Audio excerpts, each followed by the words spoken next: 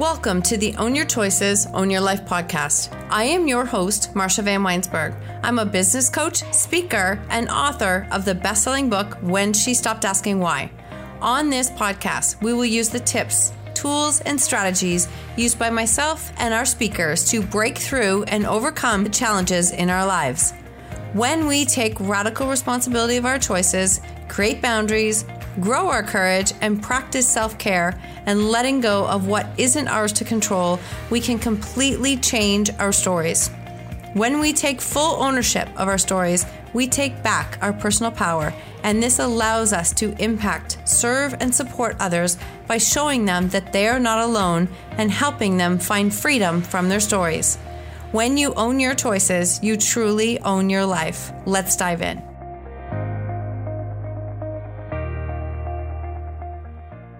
Welcome to another episode of Own Your Choices, Own Your Life. And today we are speaking with Jill Bunny. Jill is a CBT fitness health coach and functional medicine health coach. We had an incredible conversation, all things health, taking responsibility for our choices. And we really dove into her story, which is unbelievable. It really, really is. Jill is a dedicated and energetic fitness professional. She specializes in cognitive behavioral therapy with 15 years extensive experience in functional nutrition, human kinetics, and psychology. She's a retired professional athlete turned cancer survivor and MS warrior. Jill inspires her audiences to view responsibility as one of the key pillars to owning fitness, health, and life. We chatted all things health, responsibility, ownership, and we even got into the whole social media and where it has a place and understanding what it can be doing to us in our lives. We just had a great conversation, and I know that there's going to be so many takeaways for you in this episode. I can't wait for you to listen to this one. Welcome to the show today, Jill. I'm so happy to have you here. Thank you so much for having me here. I cannot wait to dive in and see what we get up to. I think we're definitely going to come in and come over some really cool topics here. So first off, tell us where you're from. I'm from Toronto, Ontario, up here in Canada. And honestly, it's such a beautiful space right now. We're going into the fall, so we get the beautiful leaves and the change of seasons. And usually with travel, I get to go to hot places. And since the past year with this pandemic, I've really just been able to enjoy Canada and all it has to offer. So, you know, I'm pretty proud Canadian. Oh, I see. Canadian. I'm definitely a Canadian. I'm literally up the street from you. When I looked it up, I was like, oh, I'm in Kitchener-Waterloo. So we're not even that far. Oh, dear. Yeah, I know, right? We're not even that far apart. It's hilarious. And our referral came from somebody who's American. So I love the circle and how it works. But yes, we're definitely up the street for each other. Are you a reader? Are you a reader? And if you're a reader, do you have a book that had an impact on you? Mm-hmm. I am an avid reader. I think I was since a very, very young girl. And I would say that my grade 1 teacher got me into competitive reading where we would get awards for who read the most pages in a year. So literally from age of 6, I absolutely loved books. And I would say that my most favorite read and had the biggest change in my life was Feeling Good by Dr. Burns. So that is a CBT book, and it helps with mood and depression. And that's really what segmented me into looking at mental health when it comes to health and fitness. That's awesome. I'm going to have to look that one up because I've not read that one. It's a bit thick? I will say that. It's thick. Well, it's not the prettiest cover. It's from the 60s, but it's got some great insight. But if you read it at a time where it helped you through things, then it becomes that impactful. Mm-hmm. It's a book that makes an impact on you. Yep. Yeah. Oh, I'm looking forward to that. Do you have a favorite quote or a mantra that you use that keeps you keeps life in perspective? I'm not the biggest affirmation quote person, if I'm being honest. Yeah. I find when I was going through, some mood shifts and some difficult times, I found it hard to believe some of the affirmations that were out there and I couldn't connect to them. So I would write them on the mirror thinking one day I'll believe it. And I never kind of clicked. So I stopped looking at affirmations outside of myself and then just started writing my own statements, how I was feeling. And Love so that. kind of just a little different way that I kind of play on that. I actually love that. I have my own little script that I write, and it's all my own quotes or my things that are impactful for me, and will shift that thinking. So I've done the same thing. I've tried the quotes in the mirrors. I've tried the affirmations, and if they don't resonate and land, then I don't think there's any point to them. You have to believe it, right? So if it's not there, it's not there. It's totally fine. Do you have a mentor who has impacted your life? I do. So after I read Dr. Burns, Feeling Good, I absolutely started to love CBT, cognitive behavioral therapy. So I started my educational journey in psychotherapy and then ended up going to the Beck's Institute, which is in Philadelphia, and ended up connecting with Judith Beck herself, which is the daughter to Aaron Beck, who is the founding father of CBT. So Wow. I would say that she has been the mentor to me and to guide me to where I am today. So, yeah. How old were you when you went to that institute? Good question. I'm 34 now, so I was 30 years old. Okay. So not that long ago. This is still fairly fresh, right? In perspective wise.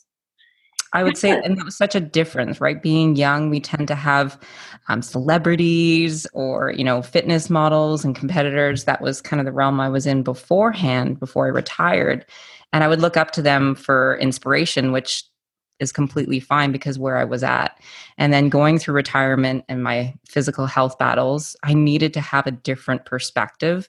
And I found that person didn't care who I was, didn't care about Instagram or following, and just was there for me for a call without getting any validation. And that's what I believe a true mentor is, not for their own self-prophecies. It's for me. And that's what she showed. I think you literally split the field there, because I think that because I think some mentors maybe are in that for the wrong, it's just the wrong perspective and the wrong way of thinking.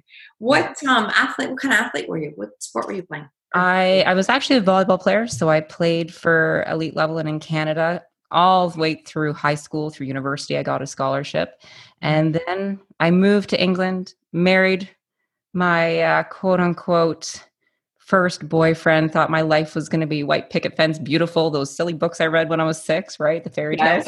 Yes. Didn't end up that way, so I ended up moving back to Canada, and I ended up fitness competing. So I wanted to showcase my body. I wanted to feel strong and empowered. So I ended up going into the field of bodybuilding and ended up with 4 IFBB titles before I retired. Wow. And so what age did you retire then? I retired literally when I turned 30 years old, 4 days after. So, and that was 4 months later going into the CBT route. So everything kind of meshed very well. Wow. So at this point, as we go through, tell us a little bit about you're a survivor, right? You're a warrior, you're a survivor. There's definitely so many parts of your story that you are a survivor. So tell us, you can start wherever you want, share a little bit of your story. You shared that first part there as far as there's a certain person who can take sports to a level that you did, take fitness competing to a level that you did. That's a certain, I don't want to put that, how do I say that? Focus, intensity, being able to do that extra work, right? It's the extra mile. It's different than just going to the gym. There's nothing wrong with that, going to the gym, a few days a week. But at the level that you are at, that's obviously something that you were already wired for, that kind of thinking, that you were wired for that kind of push, that kind of drive. Yeah. And that's what I kind of look at growing up. We have genetics, right? We hear that all the time as part of physical health, mental health, which I'll get into. But there's also the learned experiences, which I think are also very important. And obviously, growing up as a kid, competitive trait was instilled in me from my parents to my coaches to my teachers. So I knew that, wow, if I was really good at sports and competitive, then I would be accepted and liked. And that's what we kind of want to do as children. We want to be accepted. Don't So we? that kind of pushed me into the world of sports. And then obviously going through a divorce, that kind of hit that little trigger of saying, maybe I'm not lovable. Maybe, someone doesn't accept me.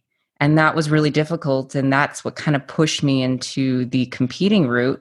It was easy in the sense that I felt comfort. Mm-hmm.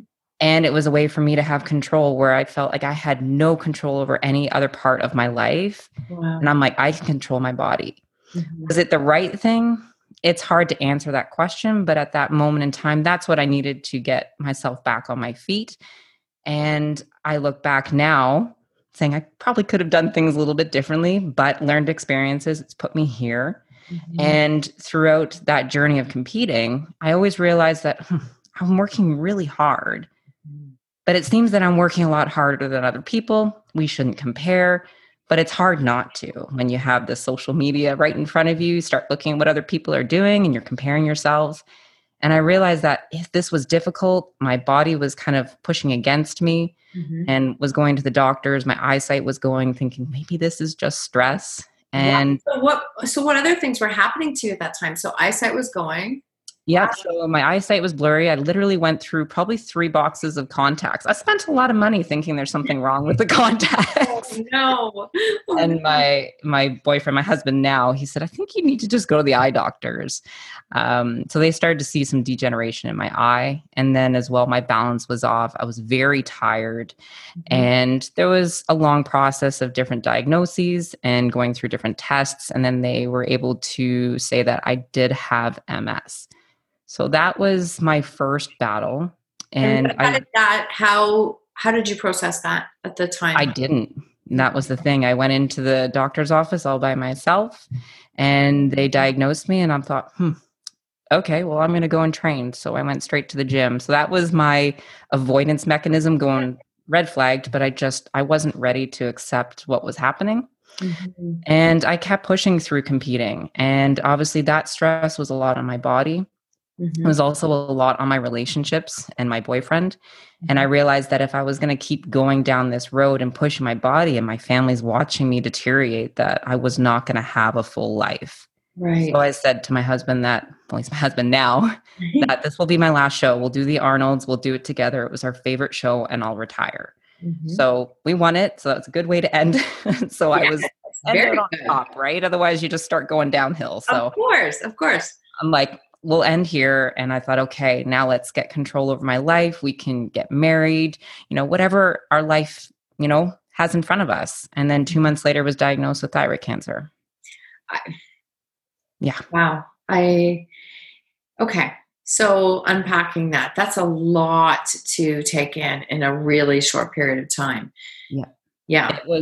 It was a lot. And obviously thyroid cancer is one of the better cancers to get. Mm-hmm. Survival rate, it's about 85, 90%. Yes. So I wasn't too concerned about that. And I thought, okay, we'll go through the surgery, we'll do the thyroidectomy and everything will be great. So the surgery was perfectly fine. I actually had a great time in the hospital. I got a day off from work and I said to the nurse, funny enough, I'm like, I'm not a person that uses drugs, but you know what? I need a day off. So if you could give me some extra painkillers, allow me to enjoy myself. I did. And my husband has a photo. I should send it to you with like a bottle of ginger ale and animal crackers. I had the best night ever. Best night ever. That's awesome. I love that. It was a positive experience going through that. Yeah. But then comes the hormones. And obviously I needed to be on Synthroid because I don't have a thyroid myself anymore. That was when my mood started to shift. Obviously everything is correlated. So depression set in. My identity as an athlete was gone. Put on 70 pounds.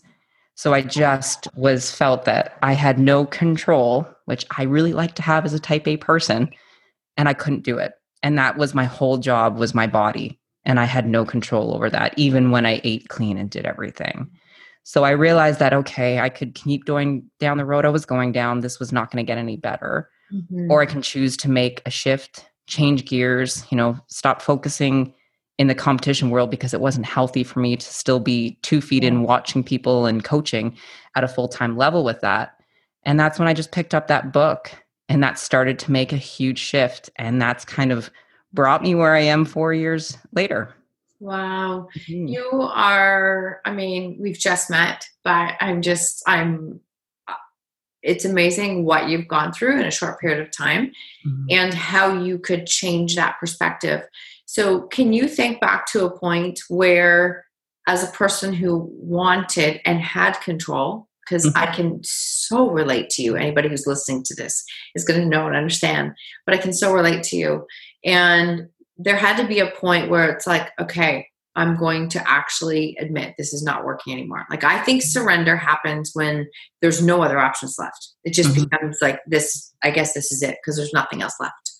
Do you Yeah. remember that point, that turning point, and what that was like to take the next step and say, Mhm. okay, I give up and let's just look at this a different way? Yeah. I asked for help. I remember sitting, on my like bedroom floor, and I had my, clear heels. I had my tons and tons of trophies and bikinis, and I'm looking at this. And this was before actually going through the surgery and looking at it like I'm giving all this up. And it was hard because it was possessions, but I still loved it. Of And I course. remember the next day after, having my surgery, having a fun night, and kind of sitting there, and my husband came and my brother, and that was it. Right. And then I came home, went through, that was difficult, transition the first few weeks in sense of going through surgery. Mhm. And I will state this, nobody came to see me. That was when I gave up, was saying, wow, like I was holding on to heels and all this and this identity Mhm. and thinking that I had all this friendship and love and support. And actually, it was very fictitious. And that's when I kind of said, okay, I need to find someone else to help me because I spent every moment for this industry, for these people, my sponsors and everything just dropped. So it was really hard. And it kind of, made me think back to my divorce and saying, wow, am I really that unlovable and forgetful?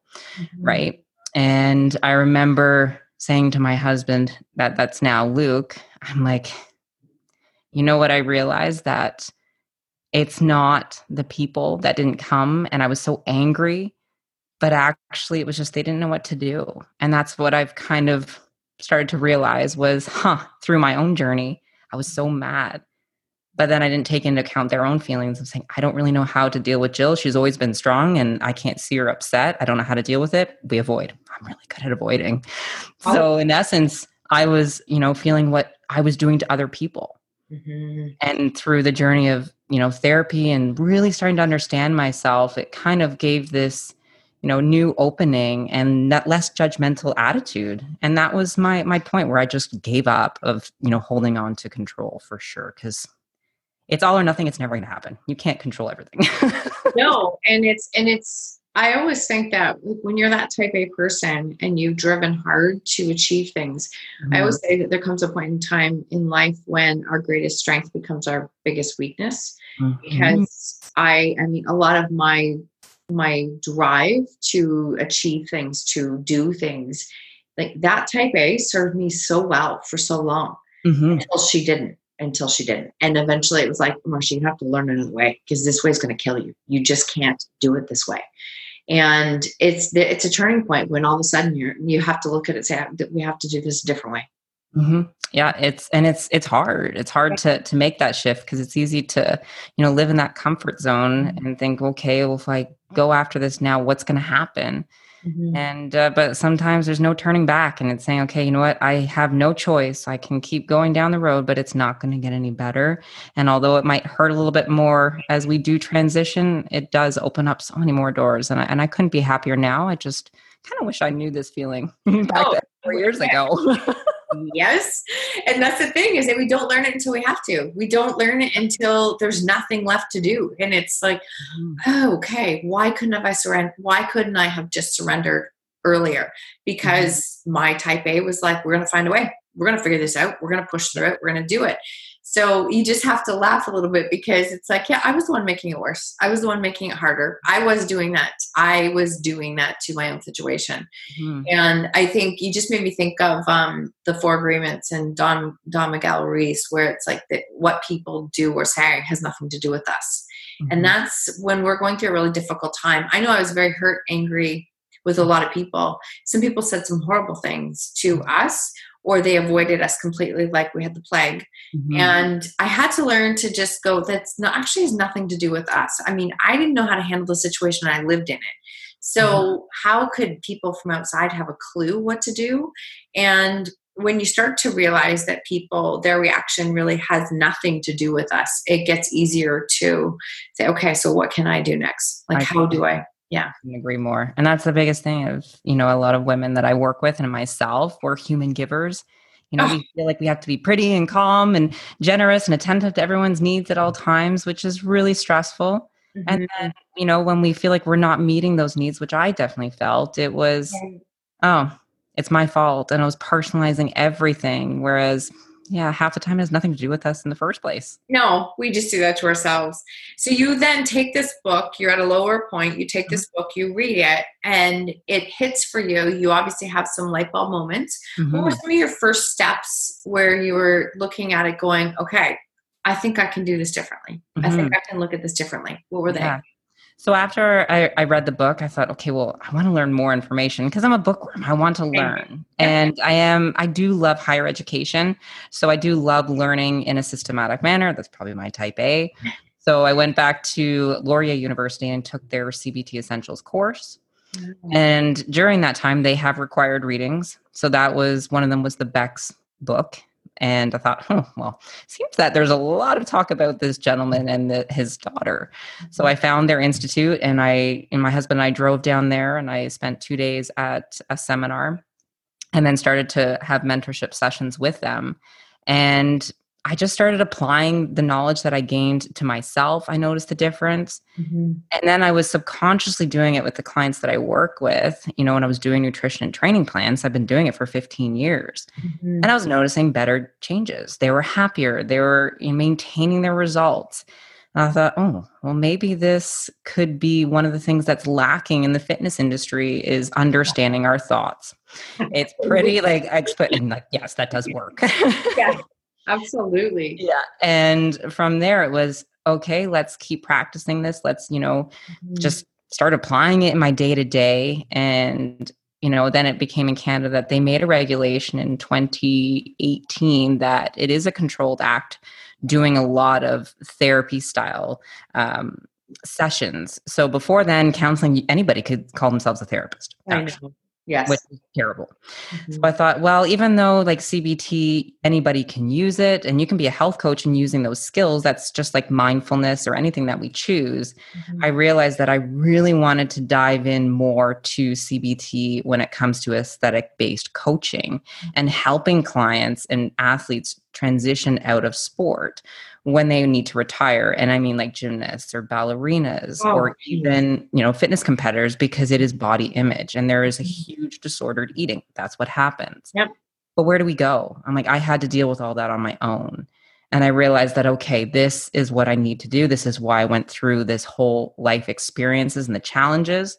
So I'm back at university and finishing my master's in psychotherapy so that I can do that in a registered form. Wow, good for you. That is just, I just love how that story, I wish you didn't have to go through everything that you did, but how you've taken that story and what you're doing with it. Would you be able to give an example of like CBT? What does that actually mean for a person who's like, what is that? Mhm. So it's cognitive behavioral therapy. We'll just scratch that out because it's way too long to think It is, about. yeah. But basically, we all go through difficult times. So there's a situation, there's an event, or maybe, somebody said something to us and it wasn't very nice. But it's actually not the situation that, can be the issue. It's how we react to it. Mhm. And that's what I kind of teach my clients or anybody that I talk to that we could be in the same situation. I react very differently. So it's looking at our thoughts and our feelings and our mood and our behaviors. And why is it that we think this way? Then we get upset and then we go after that Cheetos bag, right? Whereas someone else is like, don't care. So it's just looking at those thoughts in a realistic manner and saying, hey, well, what's going on here? What kind of thinking errors am I having? And what can I do about it? And in doing so, we're stopping that cycle of self sabotage or realizing, this all or nothing mindset that happens all the time, that we just become more realistic and really compassionate towards ourselves. And I absolutely think our brains are amazing. And a lot of, women say, even myself, I'm crazy. And I'm like, well, we all are, because we have 10,000 thoughts a day and some of them are outrageous. They're horrible. Think that way. They're Right? And I horrible. laugh. Yeah. Sometimes I'm like, whoa, did I just think that? I did. You're so funny, Jill. Let's get on with our day. So Mhm. now they don't affect me as much as they used to. So you can take those thoughts and you shift them in that moment to look at them differently. And Mm-hmm. yeah, I didn't do that. I did do a lot of therapy earlier, but I remember somebody had suggested journaling, and not journaling for goals, but journaling to dump out what was in my head. And I would dump out, and some of the verbiage and the words I would dump out, I remember looking at it going like, I would never let anyone talk to me this way. Mm-hmm. What are you doing? Like, what are you doing? And then it became a process of like being able to see on paper what I was actually thinking about myself helped me to go, no, we're not doing this. We're changing that thinking. So is that the kind of shift that happens, or is the goal that happens with CBT? Yep. And that's what I said. We're not trying to create, we want to write a new statement. That's what I usually say, whatever it might be, that I will never lose 20 pounds, right? You could write, I am 20 pounds lighter. That's an affirmation people write. Well, that's not the truth. It's not reality, but what can we write? Right? So we want to kind of change things. I am working towards losing 20 pounds and being healthy. So we want to have statements that, yes, that are true. And then when we do have those triggering thoughts, that we go back to a little response card and we know, okay, this is just a thought. It's not a fact. It's not 100% true. Definitely not what would not hold up in court. Mm-hmm. And that's just what it is. It's a thought. It happens. And we can't control them. And that was the biggest thing that I learned. I'm a control freak. There's no way you can control your thoughts. It is automatic. They pop out of nowhere. And when I just kind of let go of that and just allowed them to go, I think of like a stream, and then a leaf just is a thought and it pops on a stream and it just goes. I'm like, because I'm going to have another one in about 2 seconds. I love that visual. Yeah. That's such a great visual of like, not just you physically letting it go, like letting it go and it's gone. Mm-hmm. I don't need it anymore. Yep. Yeah. I don't need that thought anymore. So you have now taken that, and do you offer, it's a certification program that you do now? Yep. So I started doing a CBT health coaching certification so I can help fitness trainers that, obviously when we've taken our certification, it's more based on fundamental movements or even nutrition that, yes, we have the academic accolade to help somebody. Mm-hmm. But the thing is, how do we know how somebody's thinking, or they're struggling through something emotional? Yes, we can have the best plan in the world, but why can somebody follow it and somebody else can't? Right. And that's the thing, is we need to be able to understand clients and be able to talk to them and be health coaches, not therapists. But we do need to have the skills that therapists do. And we don't have to do a controlled act, because I will be honest, today's day, we have more mental health issues. And when somebody goes to a health coach, they're not going because they're like, I feel fantastic, I'm going to have the best life, I feel great. No, they're going because they want to change something. Something might be troubling them. But we don't have the skills as trainers, unless we take something for higher education, to be able to help them the best we can, mm-hmm. feel confident, or know where our strengths are, or even how to refer out when somebody is troubled and it's beyond our capabilities. So that's kind of what I wanted to create, was giving, trainers the capabilities to understand these skills that I teach, but also the resources and references that they need in their area to be able to refer out and work collaboratively. That's fantastic. That is fantastic. How long is your certification?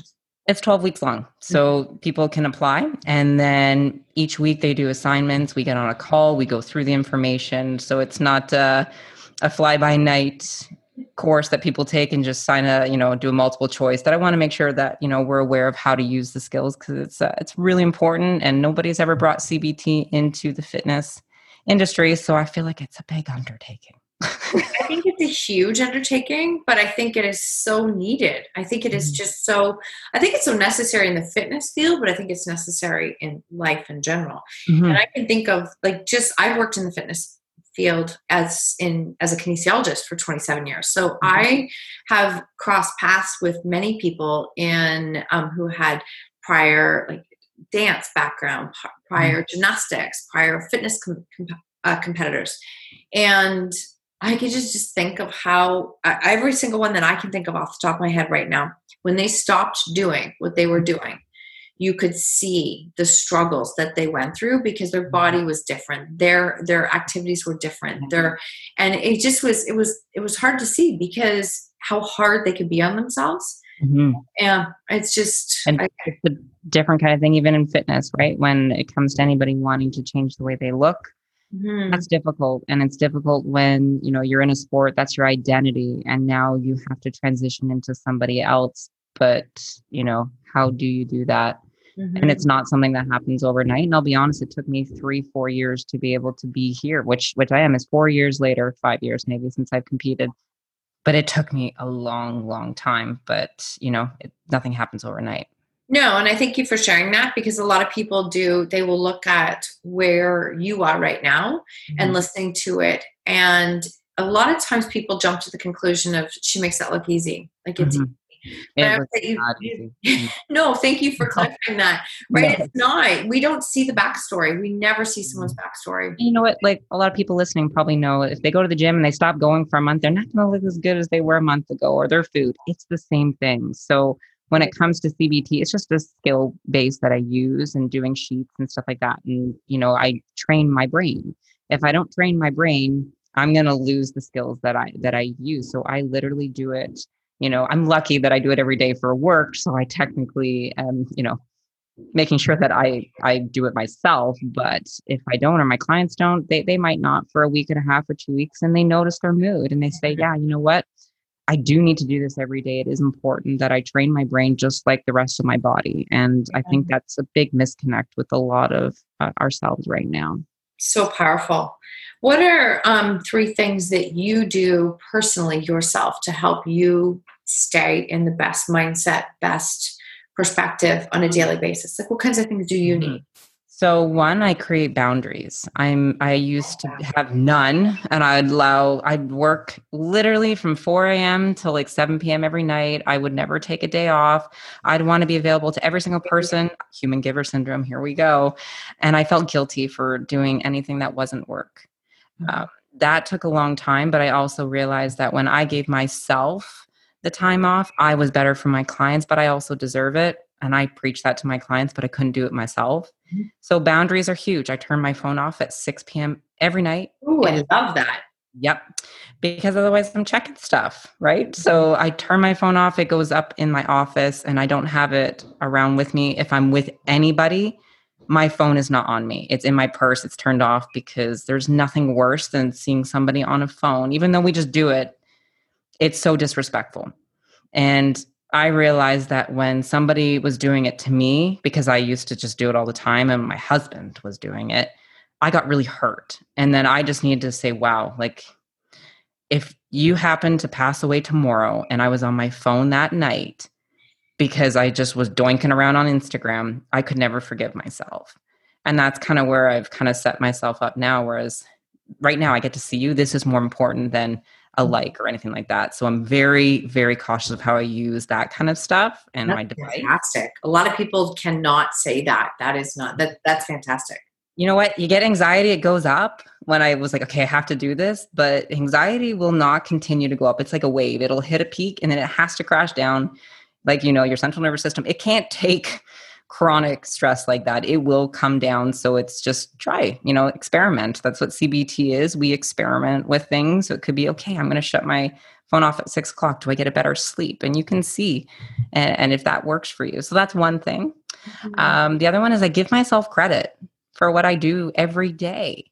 So that is a CBT technique that I've instilled for 4 years. I have a little journal, but I will share a little creative way you can do it, but I'm not that creative. But I just write down whatever I give myself credit for. It might be the simplest thing, right? It could have been that, oh, I wash the dishes because half the time I leave them in the sink, right? But it's like, okay, what have I done today? No matter how small, they do add up. And I have a lot of clients that say, well, I didn't do anything well. I'm like, okay, well, did you eat breakfast today? Yeah.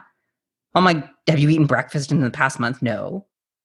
Well, then why don't you give yourself credit? Well, I should be doing it, but you haven't. Should is a cognitive distortion, which we know a must should. We have that as a thinking error. So we look at, well, you did it today, so let's give ourselves credit. And a month from now, you might not, because now that's a habit. So I find that just, you know, looking at your day, doing an inventory makes a huge difference. And one of my clients came up with this. I did not, so I won't steal it from her. So what she did was get mason jars with her kids. And she felt that at dinner, it was really stressful for her to stick to her food plan and, have healthy options, especially when it was her like pizza night with her kids. So she's like, instead of me focusing on the food, it's such a great time to give all of ourselves credit for the day. So they got mason jars. She would write something down on a little Post-it note and put it in the jar. All the kids would do that before dinner. And then sometimes they would pop other ones in and give ourselves credit for something. And that became their routine before dinner. So she was more excited for that. And then when pizza night came around, they emptied them all and they got to read them from the week. And I think the kids decorated the mason jars too, which was pretty cool. But it was teaching the kids to give themselves credit, which I think is really neat. And that's a great way to develop skills, is just do it with your family. It's huge. And I see that as like a next step, like level from gratitudes. We talk about gratitude all the time. When you're in a really dark spot, I always say that when people used to say to me, you need to be grateful, I want to punch them in the face. I'm like, are you kidding me? But there were times I'm like, I went for a walk today. Like I did this for me today. That would help to shift it. They eventually became gratitudes, but that was not how I could see it in the beginning. I just couldn't find gratitude. So I love how you said that, because we don't give ourselves enough credit.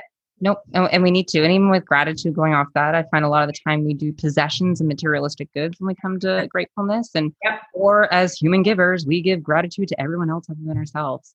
So I'm like, give gratitude to yourself what you did. Like, love that. I am about collaboration, but we got to give ourselves a priority. Yes. And then I would say another one that I do every morning, which my clients know, is an advantages list. So I do have like goals that there are things that I want to accomplish. And then when you get stressed out, or the day-to-day, or my dog barks at me like 10 times in the morning, I just get frustrated, right? And it's like, okay, well, what's my goals? What's important? What are the advantages for me, doing my workouts in the morning before I start work? What are the advantages of shutting my phone off at 6:00, right? And understanding that, and writing a list and reading it first thing allows our prefrontal cortex and our brain to say, okay, this is why I'm going to, eat clean. This is why I'm going to turn my phone off and go to bed early. And then we're more likely to possibly do it in the day. Those are so simple. It's so doable. Like, so doable for everybody. We don't need to create complexity all times in our life. No, we don't, because we're very good at it. Like, we're extremely good at it. We are. That's our self-sabotage. So see, I can't hit my goal because of this. I'm like, but you actually created this. Like, you created this part. That's your roadblock, right? So it's an interesting what we do as humans and how we stop ourselves. So I know the one thing we talked about from your bio and looking at it is like your key pillars of fitness. What do you see those pillars as being? So when it comes to fitness, I take more of the approach of functional medicine. So that's one of them that I do functional medicine health coaching. I also do love, obviously, CBT and mindset and mental components, also very, very important. And then I do believe in body composition and physical activity as another component. So looking at that from maybe a kinesiology point of view. But I also look at the pillars of, it's more of a model. So not many people know this, but you would.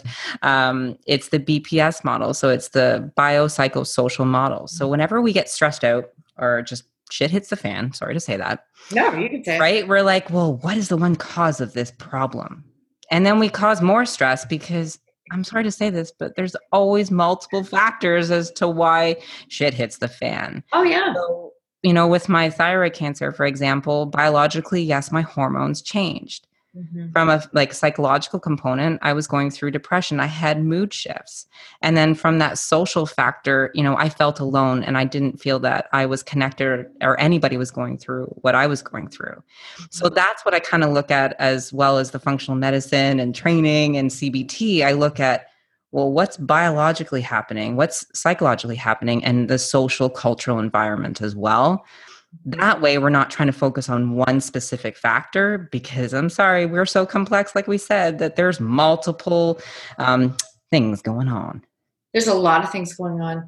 And I love how you said that and explained it. It's explained it so well. They all interweave through, like, everything is interwoven. So when you can really start to take some control, the word of one of those facets, or being taking ownership, of I am going to change this. It's amazing how that can ripple into this. Because of COVID, I did lose my job as a kinesiologist for many, many months. And so I started working out for myself in the morning. This is the first time in my life, sorry to all my clients who listen, it's the first time in my life I've actually been able to take care of me first. I cannot tell you the feeling of that. It's because for 27 years, I was getting up at, 5 a.m., 4 a.m., seeing clients at 6 and 7. And that's what you do as your job. And then I would get to myself later as the day went. That shift during COVID has been like, oh, wow, this is just, it feels great to be able to take care of yourself first. Yeah. And that's what, if you're not running your own business, or even sometimes we have to be there early, you'd say, well, of course I'm going to, go the last minute because I want to do something for myself. And I totally do agree that even a little morning routine or something when you wake up rather than going on Instagram first thing. Some people listening might be flipping that phone. I used to do that before I even went into bed. I would answer emails at 3 a.m. while in bed. And that was when I turned it off and said, no, like I am way more important than that. And it was an analogy that popped in my head was, okay, well, let's say I was, had surgery the next day and my surgeon was doinking around on her phone at 3 a.m. when I know that she's going to be doing a surgery on me. Great analogy. I'd be like, I don't trust you. Like, I want to sleep because I need you fully functioning in order to do your job to make sure that I am safe. Yeah. Even if I'm not a surgeon, I take that same responsibility with my clients that I need to be there for them and fully present, not tired or stressed out. So yeah, I'm not going to be on my phone. And I would hope that, you guys see that too and say, yeah, I want to be fully present for my job. And I would hope somebody would have the same respect back. So that's kind of my viewpoint. I'm not a surgeon, but No, but I understand exactly what you're saying. Big time. I understand what you're saying. You have so much value that you have added to the listeners to be able to have takeaways that they can do. Where's the best way for them to reach out and connect with you, follow you?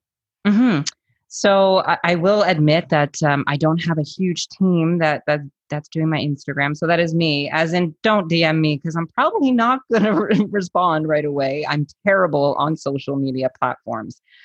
So the best way to reach me is just go to cbtmeetsfitness.com or jillbenny.com and just hit the contact and send me an email. That is the best way. I'm so much faster on email than any social media platform. So many people would not be able to say that, but because you have such boundaries with your phone, that's probably a factor too, which is great. My phone goes off at 8 at night and doesn't go on until 7 the next morning. And a lot of times, I'm like, I think I could push that. I'm going to challenge me mentally. I'm going to do that sooner. And I have some people who are like, I sent 2-3 messages last night. And I'm like, yeah, I didn't get it. I was like, it's not. And I actually had one send it. I sent you 3 messages last night. And then by the next morning, it was 7 o'clock. And they're like, okay, so what's the matter? Why aren't you answering? And I'm like, wow, I don't want to live in that. But if we are always responding to people who do act that way, we are teaching them that it's okay. It's okay. You can, right? There's your lack of boundaries. That is a really fuzzy line that people don't understand, that we're actually creating the scenario that is 100% are. Right. Yeah. And it was hard at first, right? Where I thought I can't live without it. I need to make sure I check all the time. But really, at the end of the day, if it's an emergency, they will call, right? Or they can.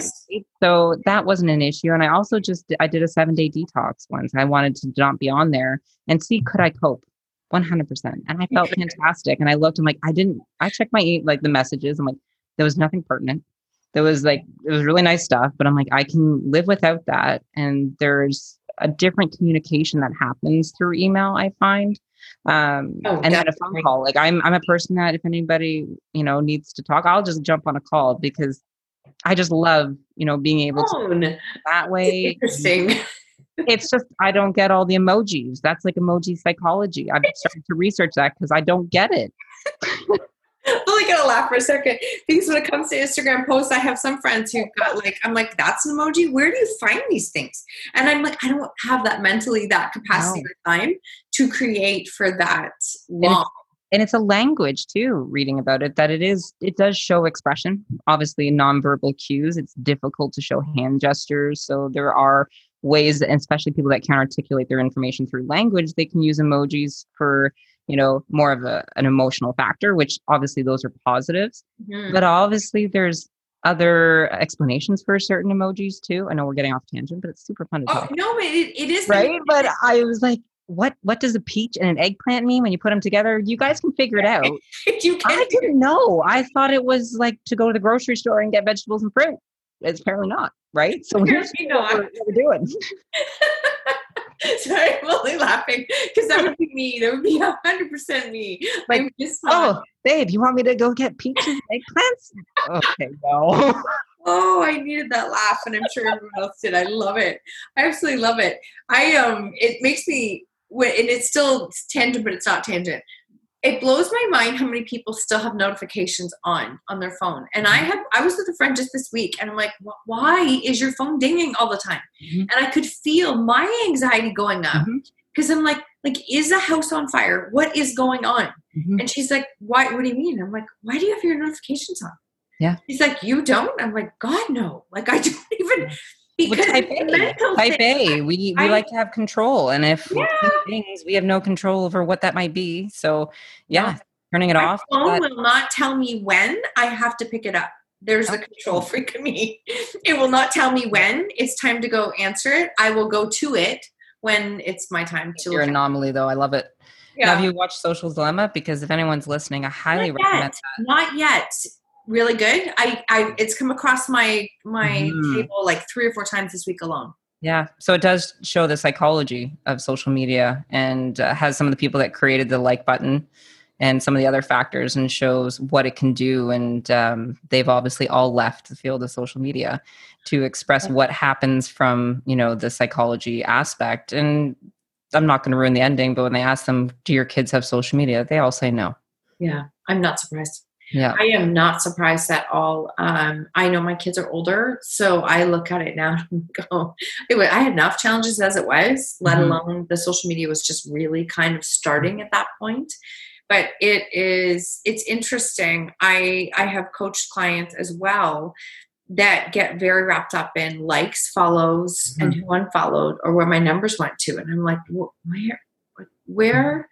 It's interesting. I don't know exactly. I'm not judging that. I just don't know where that comes from. But is that just part of our tie to social media, that's our approval as far as where we are at for like who's commenting, who's following, are people seeing our message? See, I help women with some really vulnerable stories. And I say to them all the time, I'm like, you never know how long someone's watching you for.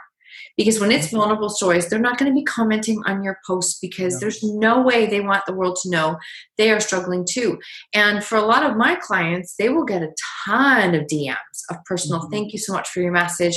So I'm like, you can't judge what you're seeing on social media because that's not who is actually listening, reading, and following. And you know what? Like I say, somebody says, are you pro or con social media? I said, I see the positives. Obviously, if we use it as a tool, it can be very positive. Like we've connected, right? Oh, 100%. The whole world.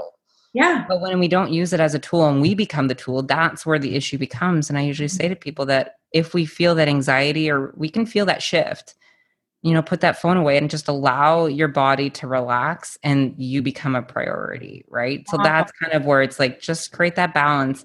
You're not the tool. That's just an app. It's like literally, I don't know how they created it, but it's like, I know that I'm worth more than my phone. And it took a long time to really, believe that. And I do. And I notice if I'm on my phone too much that I just don't feel right. And it's, I'm a little bit of an introvert bookworm. So I like doing that. Yeah, no, same. My recharge is not, I will do writing. I will write and I will read. But many times with my phone, it's like what I also try and do is talk about like being intentional.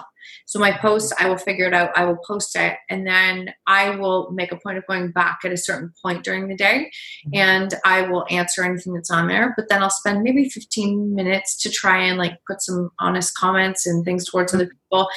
But I try and use it with intentionality as opposed to it controlling and managing me. I love that. And even, like the moms listening in, and obviously we can't control our kids. They're going to have it. But like you said, being intentful and teaching that and being great role models and using skills that can be helped, like kids absorb that. They do. Right? And I say, when we pick that up and we say, okay, you know what, I'm going to work on these skills, do some CBT stuff, do it with my kids. We're just, they're choosing our nursing home. So we got to be nice to these kids. Oh, me, I talk to my kids all the time. I'm like, you guys, you owe me for what you put me through as a teen, your teens. True. You owe me. And and I want to be in a nice home. So you're going to take care of me. I like to do those things. Yeah. I think we're back. Yeah. There. We just froze for a second. It's all good. So that was it. Like, I wasn't expecting that on social media. So thank you for sharing that, because no problem. We didn't know where this was going, this conversation, but it went somewhere. Right? No, exactly. And quick thing, CBT, just so that people also understand, that is used in addictions. That is used in it's used in a number of different areas, not like you've taken it into a fitness area, but it is a treatment that is used for a lot of different things, right? It's one of the most widely used therapeutic treatments. So for depression, anxiety, bipolar disorder, and it is like more of the head and hub. So then we have ACT, DBT. So we have like the different subsections. And if someone's like, ooh, I'm really interested in even learning mindfulness or, acceptance-based therapy, they will only teach that when you have the, CBT basis first, because that is applicable to all of them. So it is the umbrella term for a lot of other things. And it's not complex in the essence of like, oh my gosh, this is so scary, I'm learning therapy. There's skills that anybody can use, and even, picking up yourself, you can help your friends and family. And that's what at Beck's Institute, as mentors, before I went into going to school to become a therapist myself, I thought, oh, maybe they don't think I'm good enough, or I shouldn't be doing this. This was my own sabotage. And they were the ones that were completely supportive and says, you go and do what you do. You can do this as a health coach. These skills are for everybody. And I think that's beautiful from a therapist to say that, you use these skills and you are going to help people, because we can all help our friends. And one person, if we help one person, that one person will do it. And we can really make a huge change in our culture, subculture, and make a huge impact in North America and maybe worldwide. Okay, I love your thinking. I'm all over you. I just love that. And I think that there's a real comment to say there, especially now where we are with COVID and with where I know there's a lot of memes and things out there, which I don't think are really a joke, but they are talking about the mental health crisis that's going to be happening as a result of these last 6-7 months. I mean, 100%. I can think off the top of my head for friends whose marriages have ended, health issues that have happened, financial job loss, and the tools that we're using on a daily basis will make a difference for how we choose or are able to show up.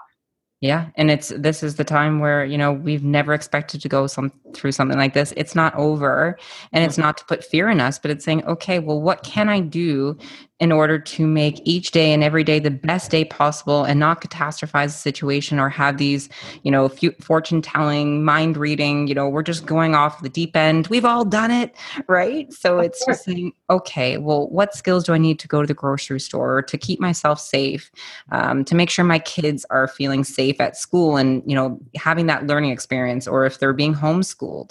And it is vastly important to be able to learn these skills to be able to cope in today's society, because it just goes to show you that you never know what's going to happen. And that's going to continue to be the case. We cannot control the world, but we can control how we react to it.